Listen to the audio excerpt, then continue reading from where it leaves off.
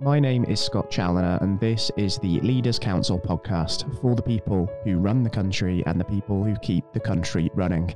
It is a dark and cool autumn day here in the capital as you join us, and I'm delighted to say that joining me on the programme today is Philippa Keith FCIS, Managing Director of MSP Secretaries. Philippa, welcome to the show, and thank you for joining us. Well, thank you very much. Pleasure having you with us, Philippa. Now, just for those who may be tuning in that aren't familiar with yourself and your organisation, you are the leading independent provider of company secretarial and corporate services to all types of businesses operating in the UK. That's right, isn't it? Yes, we don't discriminate against any type of organisation. And just thinking about how you've sort of been in operation then. You've been active since the early 1990s with yourself, of course, having been with the company around about 10 or 11 years now, if I'm correct in saying. Yes, I've been... Yeah, sorry. And I can imagine that even though, of course, you must have accumulated a great deal of experience in that time, I'd imagine the last sort of 18, 19 months or so have been sort of unprecedented in terms of the scale and nature of the challenges that you faced with the COVID-19 pandemic having snuck up upon all of us. So I just want to understand, Philippa, what that's been like for you sort of from a sort of leadership point of view, sort of managing your organisation through this time, because I can imagine it has been a really, really testing period. It's been very testing. And but I have to say some of it, there are lots of positives that have come out of it. I was very, obviously initially, it was just trying to make sure that we could get everybody to work from home. And that was, having very quickly, making sure all the IT was in place and closing the offices up, making sure everything was in place so that everybody could work from home safely, making sure we had enough laptops. That was the initial challenge. But also one of our offices has never closed because they counted as, I think the technical term is essential workers because they supply payroll.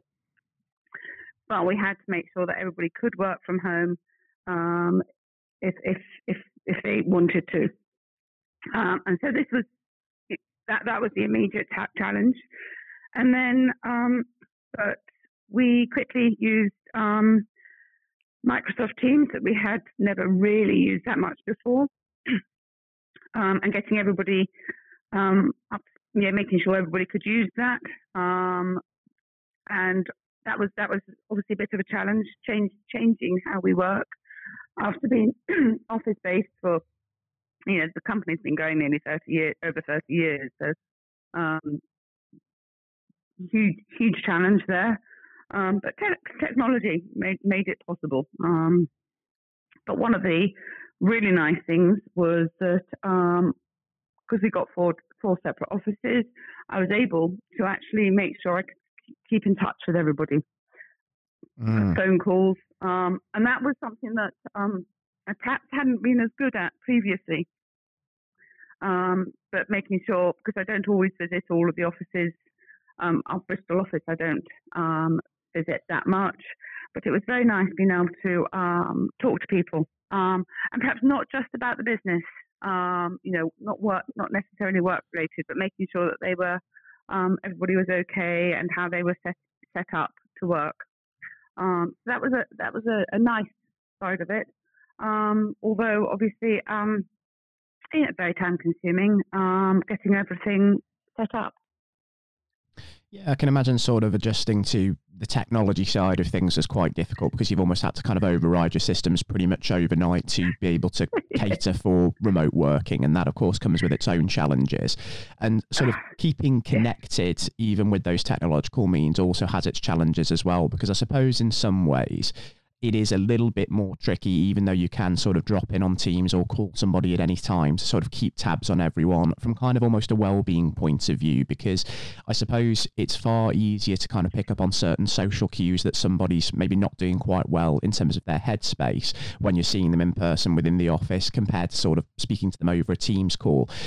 You, of course, have kind of moved back into the office since social restrictions have gone. Is that something that you found that it's sort of a little bit easier to pick up on certain things like that?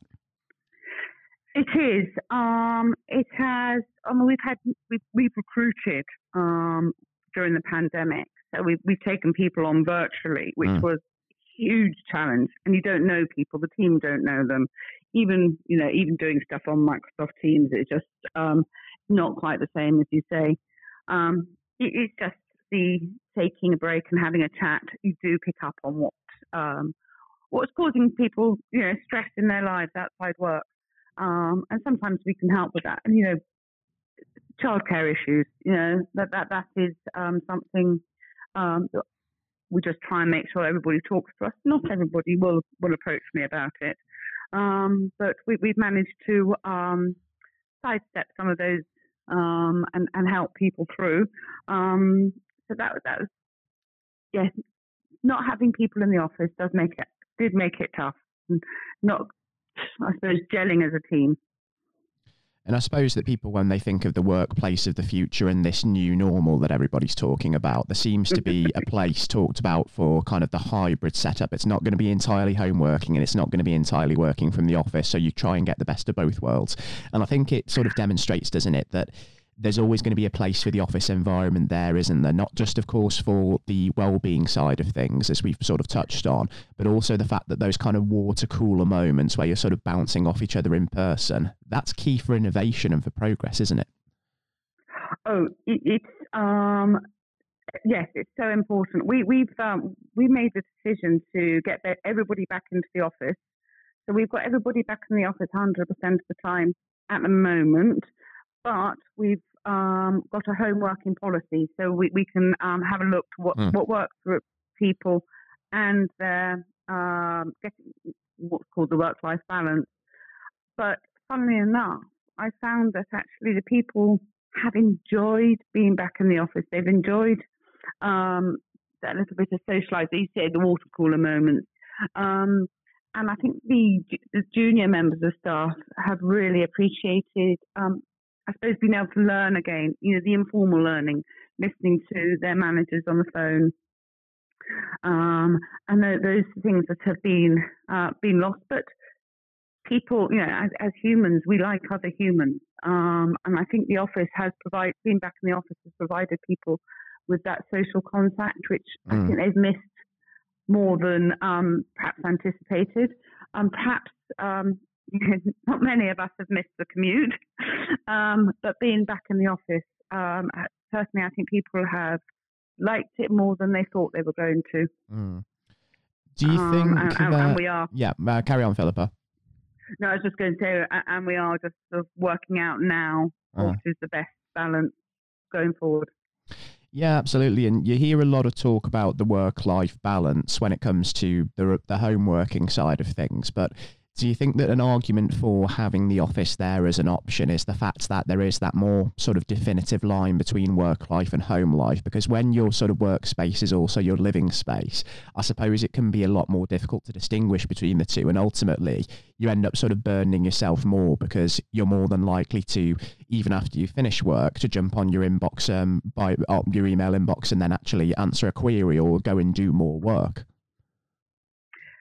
Yes, I think the physical act of leaving work and, walking to the station, getting in your car, doing the commute bit, allows you to leave work behind and just sort of decompress your days. But when you're at home, you don't get that. You don't get that sort of time to wind down. So I think people some people, I try to start going for a walk after work to try and leave it, but you still come back. You just, I'll just check this, I'll just finish this. And it's not as easy to get the work-life balance as people perhaps think when you're working from home. Yeah, it can be quite difficult, can't it? And on a sort of well-being perspective as well, something that we've been talking about often within our own organisation, the Leaders' Council, over recent months is the importance of looking after our well-being as business leaders as well. And that can become quite difficult, especially in a time of crisis such as COVID, when you're sort of in business survival mode and you're spending a lot of time sort of looking after the well-being of your staff. And then you can kind of neglect your own and sort of overburden yourself as the leader. And when people are looking to you as an example, there is a little bit of a danger in that, isn't there, in burning yourself out sort of looking after everyone else. So I think self-care and mental well-being, I think to an extent it also has to start with you at the top, doesn't it? It does. And I have to say, I don't think I was necessarily very good at that. But I've noticed, obviously, with staff, they exercise classes or going to do something.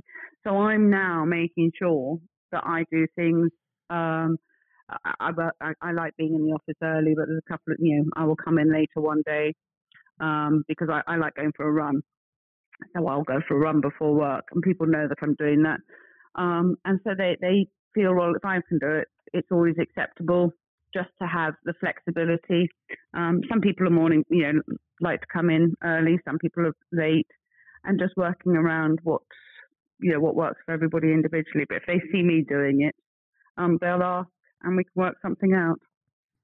And reflecting on sort of the COVID period so far by and large, would you say there's anything that perhaps you've learned from this experience of crisis management, if we call it that?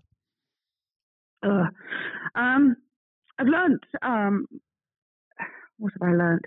Yes, for me, the importance of, well, for me, it's importance of exercise. As I said, I like running, but everybody's got their own thing, and making sure you have got whatever it is that you like doing, that you have something that you find to relax you, and I think that's very important.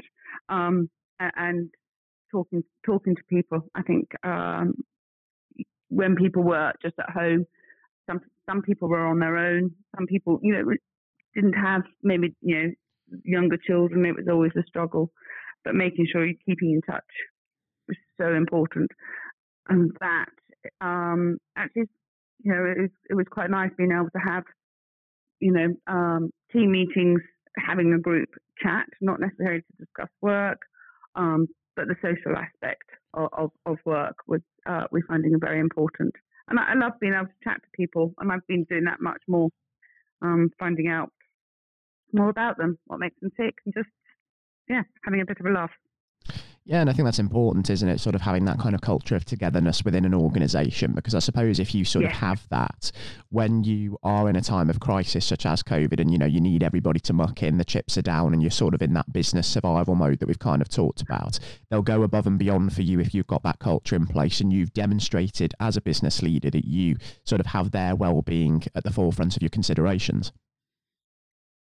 I hope so, because, I'm very lucky. We've got incredibly loyal staff, and they just work so hard. I mean, our payroll team, have really struggled with all the extra work that furlough has, all that's involved for our clients, because all of them have done everything differently. We didn't furlough any staff, and I'm very pleased that we didn't have to. But all the extra stress that caused, but I think they were the fact that they all pulled together and helped is a testament to the fact that hopefully that we look after them. Yeah, certainly. And payroll professionals that you've talked about there, I suppose rightfully so, a lot of credit goes to sort of frontline healthcare workers for their role during the pandemic, but they're sort of the unsung heroes in all of this, aren't they, as well? Because they've been the ones with the furlough scheme and all of the sort of pitfalls of that. They've been the ones that have been helping keep the nation paid during this time, and that's also been incredibly important. It's been incredibly important. I mean, it's not just payroll. There are a lot of industries out there behind, the frontline workers. But yes, I think it's there are a lot of people out there who've just kept everything going, and I think they're incredible. They've been fantastic. It's been wonderful to sort of see how industry has gone above and beyond to adapt and to pivot during the pandemic. And I'm sure that as the landscape continues to change over the coming weeks and months, we'll continue to see that very much in abundance. And thinking of yourselves now at MSP Secretaries and what you have lined up over the next 12 months, by this time next year, Philippa, just before we wrap up, what is it that you, in an ideal world, would like to have achieved by then? And hopefully by that point, of course, we'll have left the COVID situation behind for good. Oh yes, I hope so too. I would like to. We have we've taken the opportunity to do to have a look at our strategies, and we would like to evolve into and have obviously more clients, but structure our teams and hopefully hire more people. And we are more training for people who want it internally.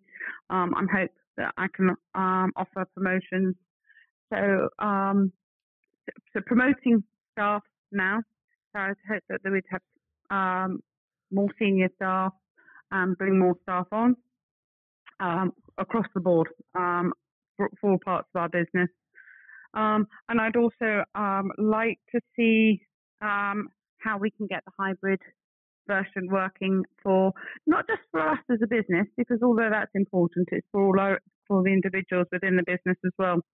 And hopefully we can find the right balance. Seems like an interesting time, and it's wonderful that we could even talk about that E-word expansion and taking people on, given the sort of 18 or so months that we've had, and an absolute credit to how well you've managed during this.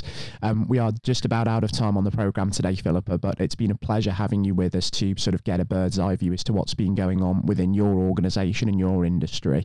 And who knows, I mean, all being well, at some point in this next year, we might even be back on the programme at some point talking about how that vision of yours has been implemented to great success. Yes, that'd be lovely. Thank you. Be wonderful. Thanks again, Philippa, for joining us on the programme. And to anybody tuning in today who may feel that they have their own story to share of success and of innovation during this period, then by all means, you can also apply to be on the show via leaderscouncil.co.uk/apply. For now, I do hope that you all enjoyed the interview with Philippa Keith from MSP Secretaries. And until next time, do take care and goodbye.